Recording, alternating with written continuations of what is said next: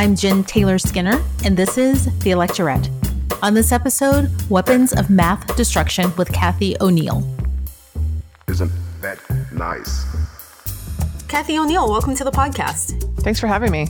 So your book is based on the idea that there are these algorithms that run in the background of our day-to-day lives. And, for the most part, many of them are harmless, right? They do good things, like they deliver, better search results for a shopping site, for instance. But then you have this term, weapons of math destruction, which is what your book title is based on. When does the data and the algorithm become harmful?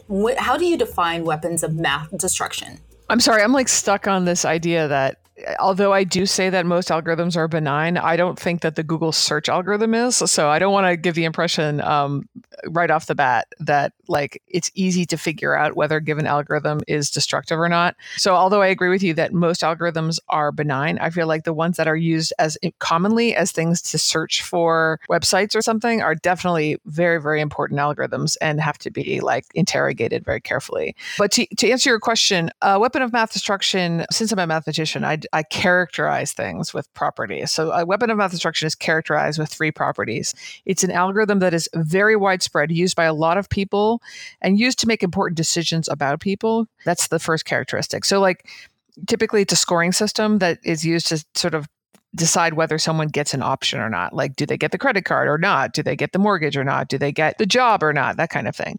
So it's important, widespread, used on a lot of people. That's the first thing. The second characteristic is that it has to be secret. So it's like a scoring system, but people don't know. They don't understand their score. They don't know how to improve their score. They don't know what they needed to do in their past to have gotten a better score. Maybe they couldn't do anything in the past, but they wouldn't know. And they, in particular, wouldn't know if it was wrong because they don't know what's going into it or how it works. And so when you have something that's important and secret, what typically happens is that it fails, but no one knows. No one knows it's failed. There's no appeals system because it's usually just this black box that's just telling you the answer. And you just have to accept it, even if it's wrong. And so the final third property of a weapon of math destruction is that it is unfair sometimes. It's wrong, that it's destructive to individuals. So individuals fail to get the options they deserve because their score was wrong. As sort of a byproduct of those three properties, though, I'll mention that just as an observation, that I've noticed that it's not only unfair to the individual and not only destructive to their lives, but typically ends up being destructive to society. It ends up sort of undermining its original goal and creating some kind of culturally wide feedback loop that actually ends up making us all worse off. Right. So the first two things you mentioned being, affecting a large group of people and being secretive, it seems like those two things would come hand in hand, right? If there's a really large company whose algorithms will affect a large group of people, just by the nature of its large company, their algorithms are usually secretive. That's a standard approach. I mean, that's the way our legal system works. We protect algorithms. Our legal system protects algorithms. That's the way we do it. It doesn't have to be that way, but that's the way we've set it up. Yes, I agree. I was just trying to think of an example of an algorithm from a large company or that affected a large data set that wasn't secretive, and I couldn't think of one. Well, so I think the closest to not secret that we have in terms of algorithms are, I'll give you two examples. They're both somewhat secret, but they're not as secret as some of the things I worry about. So the FICO score is one of them. So nowadays we have apps where you can check your FICO score. Now, that's not to say it's transparent. We don't even know exactly how it's created. But given that we can check it all the time, it's a kind of transparency. We also happen to know, because it's very highly regulated, a lot of the data that goes into it or doesn't go into it. So for example, we're allowed to get our credit report on a bi-yearly basis, I believe. And that shows you all the data that's going into your credit score. Nothing else is allowed to go in. And that matters because, if it's wrong, you get to correct it. That's part of the law that protects you with respect to FICO score. So I'd say that's a level of transparency that you're afforded with FICO scores by law that you are not afforded by any of the other algorithms I talk about. The other example I wanted to mention is something I talk about in one of my chapters called the U.S. News and World Report college ranking system, which again isn't entirely transparent. We don't know exactly how it works, but we know a lot about how it works. We don't know exactly what the weights of the sort of metrics that go into it are, but let me put it this way. We know it well enough that the college administrators are successful at gaming it. Right. So they know what they need to do to get their ranking higher. So it's, in some sense, it's sufficiently transparent to be gamed, which is not entirely transparent. And for that matter, I should say that like there's been quite a few college ranking systems developed by the New York Times, by the Wall Street Journal, and even by the Obama administration that really did make it transparent, with a specific aim to make it possible for people to figure out not only what schools have good reputations academically, but what schools are reasonably priced and whether their students graduate on time and whether students go on to get good jobs, et cetera. So there are algorithms out there that have certain levels of transparency. You should think of it as a spectrum in any case. But I would say that, there's the spectrum, like if you think about the spectrum approach, then nothing is entirely transparent that's being used by a huge corporation, but there are, gradations of transparency. And you talk about the idea of a person's, personal ideology kind of skewing the data. And you use the example of a family dinner as a data model, which is a perfect way to describe this. Can you explain how that works and how, for instance, you gave the example of someone who has to prepare a family dinner and, they've got 4 people to prepare a meal for, and one person doesn't like peas or one person's like gluten intolerant, and they have to optimize the meal, right? Well, I thought it was really good. I thought, the example is like what an algorithm is at all, right? So I think some people, when they hear the word algorithm, they just freeze up because they think, oh, I'm not very good at math or whatever. I didn't like math in junior high or whatever it is. And my point with that example is that like we all actually use algorithms all the time. And so it's not as scary as it sounds. Like we use algorithms in our own head to decide what to cook for dinner. And that was my example. Like the algorithm I use to cook for my family incorporates all this kind of information I've learned over time about what kinds of vegetables and what do they enjoy and whether there is enough meat and whether there's enough, bread and things like that. And then at the end of the meal, I decide whether it's a success based on whether my kids ate enough vegetables. And the point I'm trying to make, actually 2 points I want to make with that is that first of all, like, there's nothing inherently nuanced or objective about that. I, in particular, insert my agenda by deciding that a successful meal is one where my kids ate vegetables. This is clearly not what my child who loves Nutella would have chosen. He would have chosen, crepes with Nutella. For every meal. And he's never going to get crepes with Nutella for dinner because that will never be the product of my optimized algorithm. I optimize to success and I define success to be vegetables. And the second point is that like I get to make the definition of success because I am in charge. So it's really a power thing. That's one of the reasons I wrote the book. I mean, if not the reason I wrote the book, is like we should not be afraid of algorithms, even if we're afraid of math, because algorithms are basically secret rules. And they're secret rules being made by people that we don't know. And they're secret rules being made by people we don't know for their own benefit, not for our benefit, generally speaking. And they've optimized to their definition of success, which sometimes is, but not always is, aligned with our definition of success. Right. Because I think that's the problem. That's when it becomes problematic. Right. When they determine that, this data is important because of my personal view. Well, I mean, I would just to throw out a timely example of that, like Facebook is now getting in trouble because their entire business model is based on using us as products. We are the product. Our attention is the product. It's not optimized to us, right? It's not optimized for what we want. In fact, their algorithm, which is the Facebook news feed, optimizes to engagement, which is another way of saying optimizes to us spending more time on Facebook, which makes them more money. So it's not surprising why they're optimizing to their own profit. But in particular, it does not optimized to what we care about. What we care about, is things like, truth and civil disagreement. But they optimize to outrage and conspiracy theories and fake news. And that is a problem for us. So it's just a great example of how, like, when they've optimized to that themselves rather than to us, they end up optimizing away from us. And that's a typical situation. A typical arrangement is if you don't optimize to something, you actually end up optimizing away from it. It's not as if these goals somehow line up magically. They typically do not. Yeah, I actually heard that point it was an interview on NPR the other day, that there's been this philosophical question about Facebook and what their product actually is. And it's becoming clearer that the users are actually their product. And I think that speaks to why big companies like that want to keep their algorithms and their data so secretive, is because I think if people understood that they were the product, they wouldn't be so willing to give up that information. I mean, I don't know. I honestly, I've stopped trying to understand people in this sense because I feel like it's been pretty clear for a while now that we are the product and that our data has been hijacked and distributed to whoever's asking for it. But now, these last couple of weeks with the whole brouhaha over Cambridge Analytica, people are shocked. And I'm like, well, wait, what did you think was happening? I'm just very confused by it. And people are asking me to sort of have a take on the Facebook Cambridge Analytica scandal. But like, I wrote about that in 2015. I wrote about it. Like, this is not a surprise to me.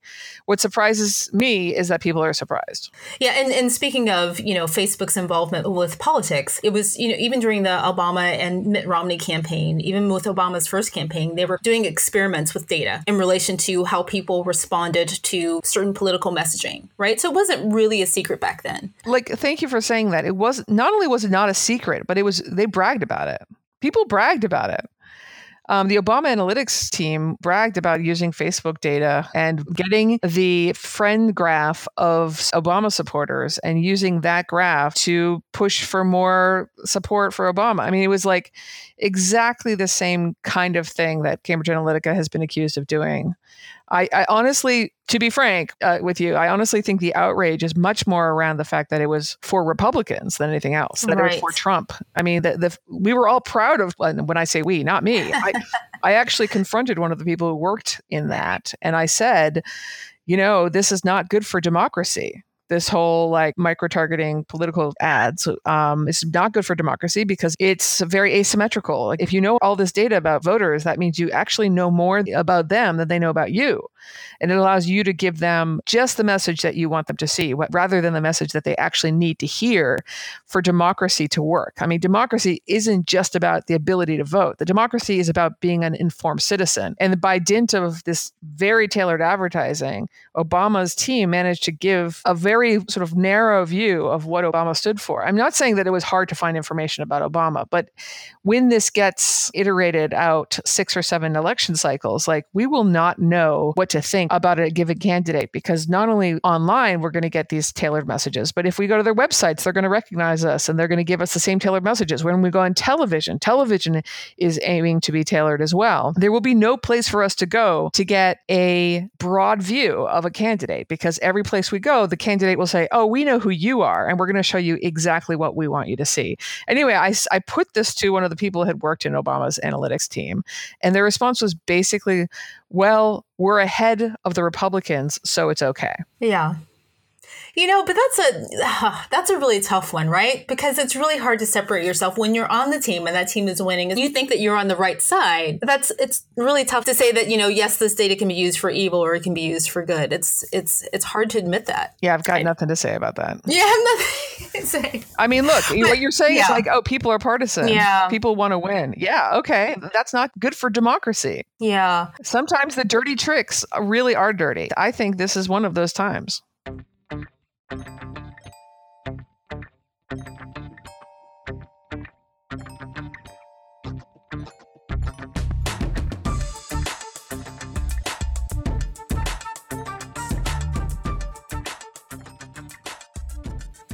So can I ask you, so Facebook also did some of their own experiments, right? They did this I Voted Today campaign, That's right. They could post. Right. And so I don't really understand the purpose of that, right? Like, what kind of data were they trying to gather from people's responses for that? Oh, that was a very, very important experiment. What they did was they showed people that their friends had voted. And they actually did the experiment. It was like, some of them, they just said, your friends have voted. Whereas others, they showed pictures of their friends who had voted. So it was much more visceral that, this friend of yours has voted. Yeah. They figured out, did you vote? And they asked the question, did you vote? And then they figured out that the response rate was much higher for people who saw those pictures. I hope I'm getting it right. I think that was their experiment. And so the idea was that they were actually influencing people to go out and vote because their friends, it was kind of a peer pressure sort of mediated through Facebook. Why did they do that? Well, I think they did that partly out of intellectual curiosity. To what extent do we have influence? How can we exert peer pressure through our Facebook? But I think a very important part of that is that you have to understand that Facebook makes billions of dollars in political campaign money. So they wanted to prove to the political campaigns that were their future customers, like that we, in fact, have influence on people's voting behavior. So therefore, you should pay us to influence your voters. It was simply a business model. Right. But it was also a very convincing business model. I mean, what they did by accident in some sense was they exhibited that they really do have power to influence people and their vote. And so, or at least they seem to. I mean, it wasn't a perfect experiment, but it was a pretty good experiment. So like, that's kind of proving my point though. Like you have an algorithm here that's very influential. It's secret in the sense that people don't understand how things show up on their timeline. And the question is it destructive? And is it destructive? I mean, I think it's corroding democracy, especially given the fact that Facebook, for example, could decide just to show Democratic voters the I voted button, and they could swing an election. Right. Because they decided who to show it to and who not to show it to. Like, it's just not a democratic concept that we have this sort of group of nerds sitting in Silicon Valley who have that much power. There may be an obvious answer to this, but how is this different from the 1950s where, Sears would market, they put on the floor dishwashers because they knew that at noon housewives would come in and they would shop, right? And so they were using the data that they had that, their targeted customer would come into the store at a particular time and they would put the right merchandise on the floor. How is this different? There's always been manipulative, nudges. The difference is that this is democracy itself. That was just consumer behavior. I'm perfectly fine with people being nudged to be extra consumer oriented. Like, that is not my thing. I think there are some activists who work on like anti-consumerism. That's not my niche. My niche is like, I think democracy should be allowed to work. And what you're doing is you're deciding who's going to vote. That's manipulative in a way that I think is not reasonable. Now, having said that, like, I think a better analogy would be, there've always been get out the vote campaigns. Yeah. And that's true. There's always been manipulation in politics. Get out the vote campaigns sounds really great, but of course it was Republicans getting out the Republican vote and Democrats getting out the Democratic vote. And that's true. Although, that has changed as well in the age of big data, in the sense that like basically Republican get out the vote campaigns didn't know exactly who voted Republican, like after all. So they would sort of blanket a neighborhood with get out the vote nudges where the neighborhood was known to be a Republican dominated neighborhood. That was kind of a crude but relatively effective way of getting out the Republican vote. And similarly with Democrats. But nowadays, they know everything. They know who you voted for and your likelihood of voting. They can do get out the vote campaigns in a fine-tuned manner down to the, let's only care about swing states, let's only care about swing voters, or let's only care about people that may or may not vote. And like, they can do it very minutely. What that ends up doing is, of course, like most people don't matter at all. Most votes end up not mattering. They don't get any attention. Right. I'll add, by the way, that one thing I worried about when I wrote the first edition of the book that actually happened in between that edition and the sort of the soft cover where I got to write an extra piece afterward was that not only do we have get out the vote tailored ads, we now have voter suppression ads that actually happened at sort of the tail end of the 2016 presidential election,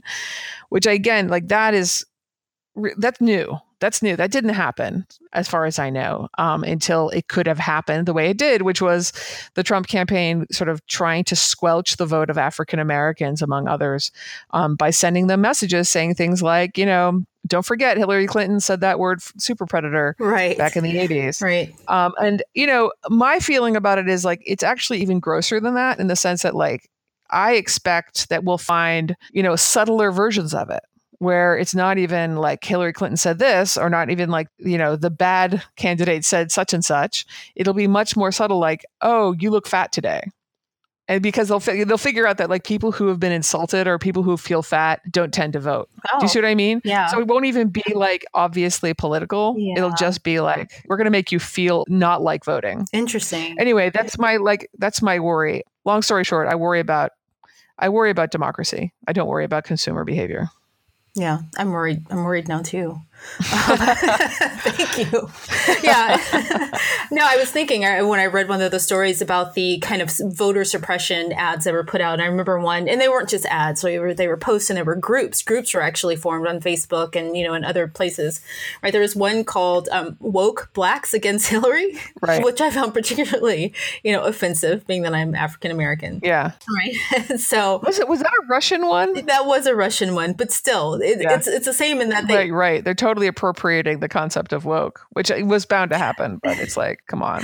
Well, but it's just that, with so much data, you can truly understand the psychology of your targeted consumer at a level that wasn't available before. Yep. Right? That, African Americans are vulnerable to being pushed to stay at home, right? That data 20 years ago would not have been available. And, they don't just know that data exists. They know exactly who is vulnerable to that. Yeah, apparently. So, yeah.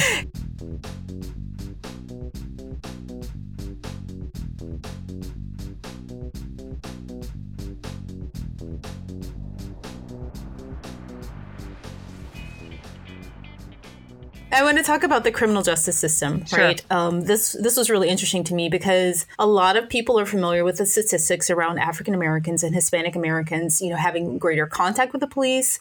They make up a larger percentage of the prison population. But how that correlates to big data and to algorithms, I think, is not visible to people, right? And I think that's the missing piece. At least it was for me until I read your book. So can you explain how this works and how what you call a pernicious feedback loop, how that plays into the criminal justice system? Yeah, there's basically two ways it happens. So the first is at the level of policing, and the second is at the level of the courts. So the policing kind of goes first. And so, many of your listeners will know that there has been like a ridiculous and racist history of policing and like recent history of what's called broken windows theory of policing, which is to say like they explicitly went out and arrested and harassed mostly minority men in poor neighborhoods for doing stuff that they would not have bothered a white person about. And that was an explicit part of the theory of broken windows policing, that they were like, yeah, we're not going to let you get away with the stuff that you might have gotten away with in a different neighborhood, because the theory was that if we get you on the little things, you're not going to become a violent criminal. But the artifact of that practice, which I'll refer to as uneven policing in a polite way, the artifact of uneven policing is that you have way more data on people getting arrested for nonviolent crimes like smoking pot for poor black boys than you do for rich white boys, even though everyone smokes pot at the same rate, basically, if you break it down by age, but you change the race. So like white people and black people at different age ranges smoke pot at the same rates. But if you look at the statistics, like blacks are 5 times more likely to be arrested. The way I say this is I say there's a lot of missing crime data. We don't really have crime data. In fact, we have like arrest data, we have reported crime data, blah, blah, blah, but we don't have crime data. Like most crimes do not lead to arrests. And smoking pot even mostly doesn't lead to arrest. But the missingness isn't equally distributed. So there's way more missing white crime than there is missing black crime data. And so there's a bias in the data. Now, the reason this matters is because the way algorithms are used in policing is they look for the locations of previous arrests. They send the cops to those locations to find crime. So they're looking at these arrest records, which I just said, a very biased sample, especially when you include low-level crimes and nuisance crimes and crimes of poverty like peeing in public when you don't have access to public bathrooms if you're poor, or turnstile jumping or things like that. So what we're seeing is, sort of politically speaking, we're seeing a sort of withdrawal from the concept of the theory of broken windows policing. We're seeing like police chiefs say, oh, we don't do that stuff anymore. But we're still doing it because we're using these algorithms which depend on historical biased data to decide where to send the police. And so it's continuing the cycle of uneven policing, but it's calling it scientific. We don't describe it as a broken windows policing policy anymore. We just describe it as scientific policing, but it ends up being the same thing. So it ends up continuing this feedback loop where we say we criminalized black men especially, and then the data gets fed to the system and the data tells us go find more crimes among black men. Right. So just to kind of give a simpler version. So you've got two young men, two 18-year-olds, one black, one white, one maybe on a college campus in a suburban neighborhood, one in a more urban neighborhood, a poorer neighborhood. And, both are out on a Friday night and, they're underage and they're caught drinking, or maybe they aren't caught drinking. The poorer area is more heavily policed. There's a greater chance that the black 18-year-old is going to have contact with the police than the white 18-year-old. Right. And then so that data is fed into these predictive models, and the data spits out, this Black neighborhood needs more policing. You have more police on the street, and so you have more Black 18-year-olds who have contact with police. So is that the feedback loop? Yep. You got it. Now I'll add a couple more things, which is that. Okay. Yeah, I mean, no, you got it. That you nailed it. Never mind. No, come on. There must be more. Well, I'll just say that, like, I would say that, like, having grown up in a white suburban area with a bunch of pot smoking friends, like, it's also just easier to hide in somebody's parents' basement, right? If you're in a well-off suburb than it is if you're in a poor neighborhood. There's just more places to not be seen by the police. So even if we had the same density of police walking the streets in white neighborhoods, which we don't, but even if we did, I think the rates wouldn't even out because we'd still have more spaces for richer people to hide. Do you see what I mean? Yeah, no, I get that. Yeah. So I think there's a couple effects going on, but I do think that you nailed the effect that I was trying to mention. Yeah. And so is that how a person's, personal biases enters into the data model, right? You have a single police officer who chooses to pay attention to this nuisance crime, right? When they could just kind of walk away, right? Someone who's, peeing on the side of a building, or who, I don't know, is doing something that is irritating, but is not truly a risk to the community. Like, they have a choice. They have a choice to not stop that person. Right? Is that how bias is introduced here? So the bias here is the bias of the data itself, which is not just a given individual policeman, but rather like the way policing is framed in society itself, like what is criminalized. Instead of thinking about like, a cop that could or could not arrest somebody for peeing, you should be thinking like, well, why is that illegal? Yeah. Why is that a crime? Why is smoking pot a crime? Yeah. Shouldn't we be looking around and saying there's so many people peeing on the sidewalk, we should install public bathrooms? Or there's so many people smoking pot, we should just legalize it because it's actually not as bad as alcohol. Right. So I feel like, for that matter, just recently on the NPR, I've been hearing these really great documentary pieces about of the sort of criminalization of mental health problems. So we're arresting people who are untreated mental health victims, right? Sufferers. That's a choice we're making as a society. So I guess what I'm saying is I want to blame the system more than the individual cop. Like, an individual cop could theoretically get in trouble for not arresting anyone who does a bunch of things that are technically crimes, even though they're not really hurting anyone. Like, that's his job or her job. It's his or her job to arrest people for crimes. The question we should be asking ourselves is, why are these crimes? Why, like, and I'll say another way of saying this is, like, if we focused on actual criminal acts, like violent crimes, then these algorithms would be very, very different. Yeah. And in particular, they'd be a lot less, quote unquote, predictive. One of the reasons that the data scientists love including the low-level nuisance crimes like smoking pot is because they're very easy to predict. And for that matter, so is peeing on the sidewalk. Poor people pee on the sidewalk because we still aren't going to give them public bathrooms. Said another way, like, if we install public bathrooms like we should everywhere, then the model would mess up. The model would appear inaccurate because the model would be predicting all these crimes that are no longer happening. Do you see what I mean? So like, the model is just going by our practices as a society, our decisions about what constitutes crime. And that's what we should be scrutinizing rather than the individual cop who's doing their job. I'm not saying there's not bad cops. There definitely are. But I'm just saying that, like, I wouldn't say, hey, to an individual cop, like, you're screwing up this data. I would say, we're screwing up this data because, said another way, like, why didn't we go down to Wall Street and arrest all the bankers after the financial crisis? Yeah. There's no answer to that. That was a really good example. Like, we didn't do it because we decided we didn't want to do it.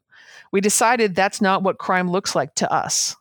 I think that's what we need to re-examine, is how we decide what crime looks like and, why we're so comfortable with it looking like poor Black people. Yeah, well, so two things there. So do you think that it's problematic? I guess what I've noticed is that there seems to be this conflation of the actions of an individual person, right? Whenever there's some shooting of an African-American and the police officer was clearly in the wrong, they conflate that with the statistics of why so many African-Americans are in prison. And those two things get conflated. And you're saying that that to truly fix the larger problem, we should look at the larger data set? Is that we don't? The problem is that this is one of the hardest problems actually in the world of data, is that we don't have the data in that larger data set. I see. Right. So that's what I was saying when I said we don't have crime data. Like, we don't have crime data. Yeah. So it's a very difficult problem because people are so used to thinking that, of course, poor Black neighborhoods are crime ridden and richer white neighborhoods aren't. Like, they're so used to thinking that they think they have good data.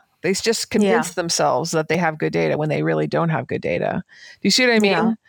And it's not just smoking pot. A similar type of story could be told around child abuse, for example. Like, I grew up in a white town where there was, like, almost all my friends had child abuse problems in their homes. Yeah. But they were not the ones getting scrutinized. And that's still true. Like, there's this really good book that just came out called Automating Inequality by Virginia Eubanks. There's a really great chapter on the Allegheny County in Pennsylvania child abuse hotline algorithm.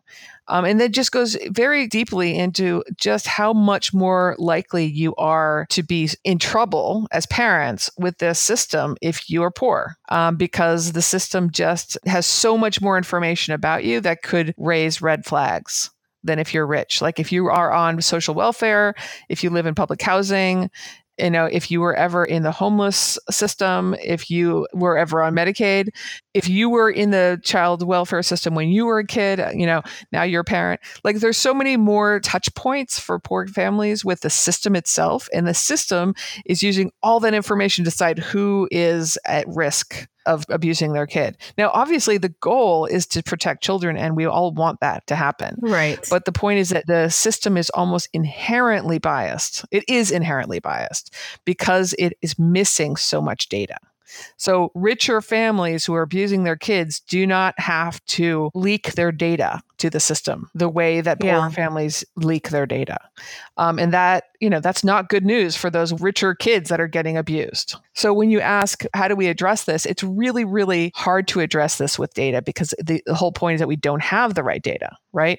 And it leads to a sort of more philosophical question, which is like, what problems can we solve using data? And I'm not trying to suggest that every problem can be solved using data. Sometimes we have such a bad data set that the problem is intractable from the point of view of data. Yeah, one of the interesting things I read in your book was about judges who use the recidivism models, right, to determine sentencing, right? And that's another piece of the whole criminal justice system. So there's greater touch points, right, for African Americans with the criminal justice system. And then once you're in the system, the sentencing. Can you explain how that works, that feedback loop? Yeah, that's the most pernicious feedback loop from my perspective, which is that, as you said, like, judges use these scoring systems to decide what the recidivism risk is for a given defendant. And recidivism means coming back to prison. So what is the risk of someone coming back? And really, they don't have to come back all the way to prison. They just have to get rearrested. So as I just said earlier, arrest rates for some people are much higher than for others. So that's a pretty low bar, first of all, to target. But also, the actual risk scores are made up by a questionnaire that asks ridiculously bad questions. Like, when I say bad, like, they're proxies for race and class, straight up. So they ask questions like, do you live in a high crime neighborhood? Did you finish high school? Did you get suspended from high school? Some of them are even unconstitutional in the sense that using this information against you should not give you more jail time or prison time. One of the questions is, did your father go to prison? Literally. Right. So as you can imagine, and it has been proven by a ProPublica audit of the Compass recidivism risk score, as you can imagine, this is basically a profiling tool. And it profiles you for the likelihood that you will be picked up by the cops within 2 years after leaving prison. And so risk scores for Black men are much higher than for white men. It's really pseudoscience in the sense that judges are being given this stuff theoretically to even out their known racism, because judges are known to be racist. So the idea of these scores in the beginning was like, let's balance their bias with these scientific scores. But the scores themselves, of course, are not more than profiling tools. So they're not very scientific. And as you point out, there is a larger feedback loop here. And the feedback loop is, you go in because of your demography, because of where you grew up, because of the color of your skin. you are seen to be high risk, you're put in prison for longer, and being put in prison for longer doesn't help people. And so by the time you're out of prison, you have even fewer connections to your community, you have an even harder time getting a job, and you end up more likely to go back to prison. So in the sense, these scoring systems are creating their own reality. Like by dint of giving you a higher score, they're making you more likely to return to prison. And that's exactly the kind of feedback loop that I worry about the most. Right. I find that really worrying too. I'll say one piece of good news that I've learned since the book came out, and I wrote about this for Bloomberg when I was talking about bail reform, but it turns out that some of the judges who are using these scoring systems basically just ignore them. So that's an interesting fact. So that might change, of course, like if the judges are mandated to follow the risk score system. Sometimes judges are mandated to follow like sentencing guidelines or something. If that kind of thing happens, then it's going to be a totally different story. But right now, it seems like many of the judges just ignore the score altogether, which isn't to say that it's not having any effect. I don't know. It's hard to tease out the kind of effect it's having. But my guess is that if it is having an effect, it's not a particularly positive one, and it's quite racist. Right. And well, the thing that's really harmful about it is the fact that they can often hide behind the fact that, hey, this is just data. This is not my personal decision, Yep. And they're just saying, well, the algorithm did it. I had nothing to do with this, right? Even though the output of the numbers shows something that's clearly different, that, I think African Americans represent, I don't know what percentages of the prison population, but it's much higher than they represent in the actual population. Correct. Right. So you look at these numbers and you say there's something wrong. And then you look at the judges and they say, well, it wasn't me. It was the data. Right. Right. And you know what they'll say? They'll say, oh, but look at the arrest records. Of course, they're going to be higher risk because they do so many more crimes, which again is a fallacy because it's really that they get arrested so much more often for crimes. Right. And then another point you bring up about, speaking of missing data, when people are in prison. So you have this kid, let's say the same 18-year-old, who's on the streets and he's been picked up and, finally he has a longer prison term, because of these recidivism models. And while he's in prison, there is no tracking of his experience. Right. Yeah. While in prison, right. And how that's going to affect whether he reoffends or not when he comes out of prison. That's right. So you're exactly right. One of my fantasies is it was just never going to happen. Never going to happen. But I'll just have it anyway, which is that, we really go with the data-driven, we really go data with the prison system. And what that would require is that we collect information on all sorts of things, including tracking which police are more likely to use force. That's happening in small places, in small ways now, but let's do that on a national level. Or we could say, let's track who is in solitary confinement and who gets punished for what, and whether they have access to GED education or other kinds of educational resources or libraries or tutoring. And what kind of effects do those have? It's not like nothing like that is ever being done, but it's being done in fits and starts and it's not systemic. So the idea that we're becoming data-driven is just simply not true. I talked earlier about my dinner model where I was I define success for my family dinner as my kids eating vegetables, and then I optimize to success. Along those lines, what are we optimizing to in sentencing people to prison? What is even our goal for prison sentencing? Right. I have never heard an answer to that. And it's really frightening because in other countries, especially Northern Europe, they have a very particular goal, which is rehabilitation and getting people prepared for a normal life on the outside. And they really work at that. But that doesn't seem to be our goal, according to our practice. So what is our goal? And can we define that? And can we have a conversation about that? Because a data-driven justice system would require that conversation. You gave a really disturbing example of these stop and frisk laws. So we know that those are problematic. But what I didn't know is that sometimes police officers, when they would stop people, they would take photos of them with an iPad and upload them into a database, a face recognition database. What is going on with that? I mean, every city, as far as I can tell, in the country is starting to have, or has, certainly New York has, cameras on all sorts of street corners, right? And they're starting to also have facial recognition software working on those cameras.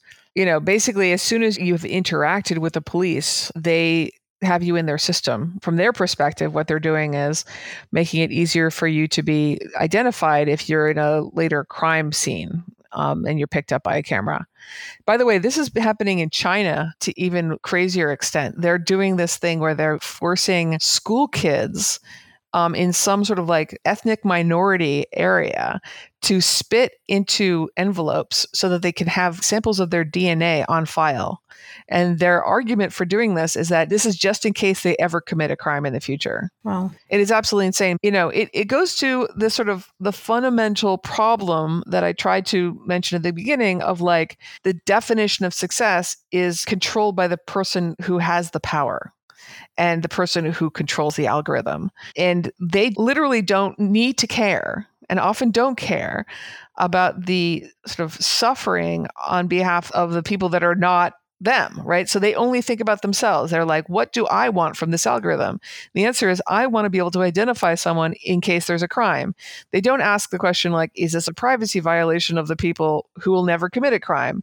Or the like what I call the false positives, like people who are caught up in this system but don't actually end up doing anything, don't deserve to be in this system, right?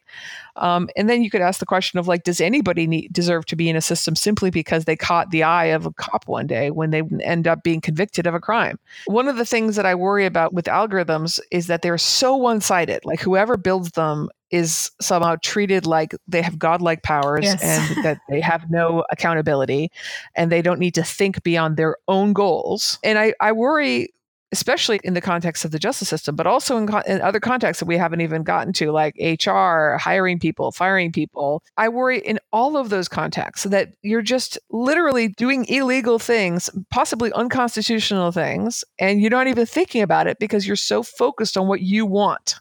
Right. And you're not focused at all on the rights that you're violating of the people who are subject to your algorithm. Yeah, that was the thing about your book. You go through every facet of life, like, the criminal justice system, the political system, right? Getting a job once you're in a job. And one of the examples that was so interesting to me was this resume scanning software. It weeded out people with ethnic sounding names, which I can't even figure out how that happened. So it affects whether you get a job or not. Oh, yeah, it absolutely does. One of the people I profiled in the book was Kyle Beam, who seemingly got filtered out of an algorithm simply because he has bipolar disorder. Like they had embedded a mental health assessment into the personality test that they forced him to take. Wow.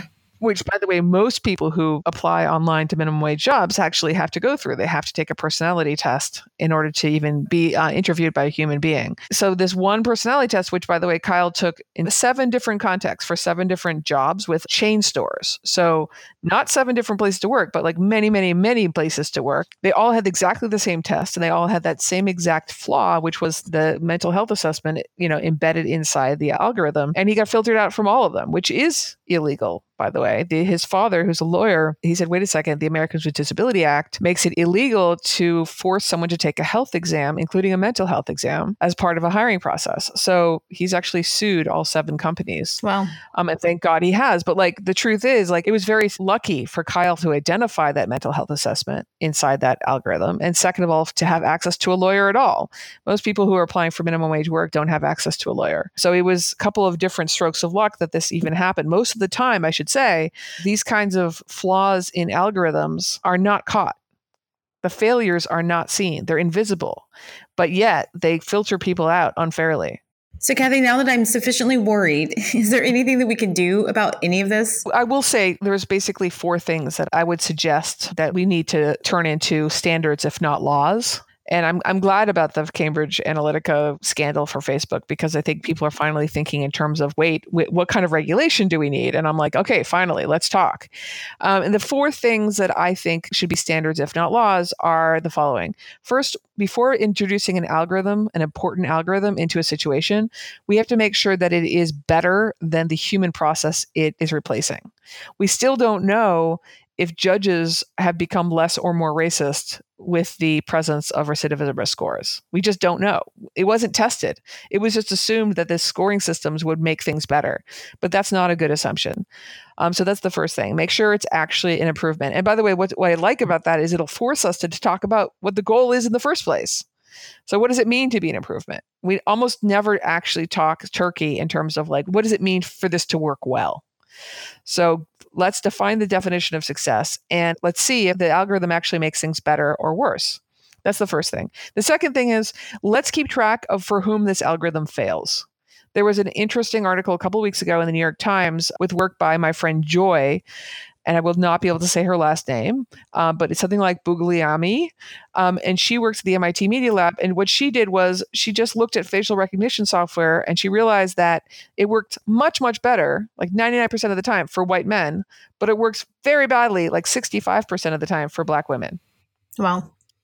And it's like, why does she have to figure this out? Why, IBM, Google, these huge companies are developing the software and they aren't even bothering to see for whom this algorithm fails. They should be doing this as par for the course. They should be doing it along gender lines, along race lines, around age, all those things, all the protected classes. So that's the second question. For whom does this fail? Does this fail more often for protected classes in particular? The third thing is we should be looking at algorithms and scrutinizing them and monitoring them for long-term negative consequences. And that would be where the Facebook algorithm comes in. Like, what are the long-term consequences of this kind of stuff?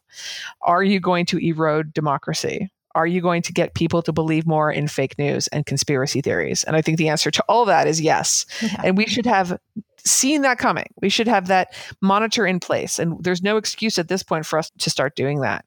And the fourth thing is, and this won't surprise you, whose rights are being violated? Constitutional rights, legal rights, human rights. Does this algorithm have the potential to violate people's rights? And in what situation? And how do you keep track of that? And how do you ameliorate that problem? So those are the four things that we should be addressing with algorithms. Well, Cathy O'Neil, thank you so much for joining me. It's been a true pleasure talking to you. Thanks for having me. Thank you so much for listening. If you find the conversations that I have on The Electorate helpful and you'd like to help support the women whose work I feature here, please subscribe to The Electorate on Apple Podcasts. It's free and it's easy. It takes less than 5 seconds to subscribe. Just hit the little subscribe button in your podcast app and you're done. When you subscribe to The Electorate, it helps our ratings rise and it also helps more people discover us. I truly appreciate your support and thank you so much again for listening. And until next time, keep up the good fight.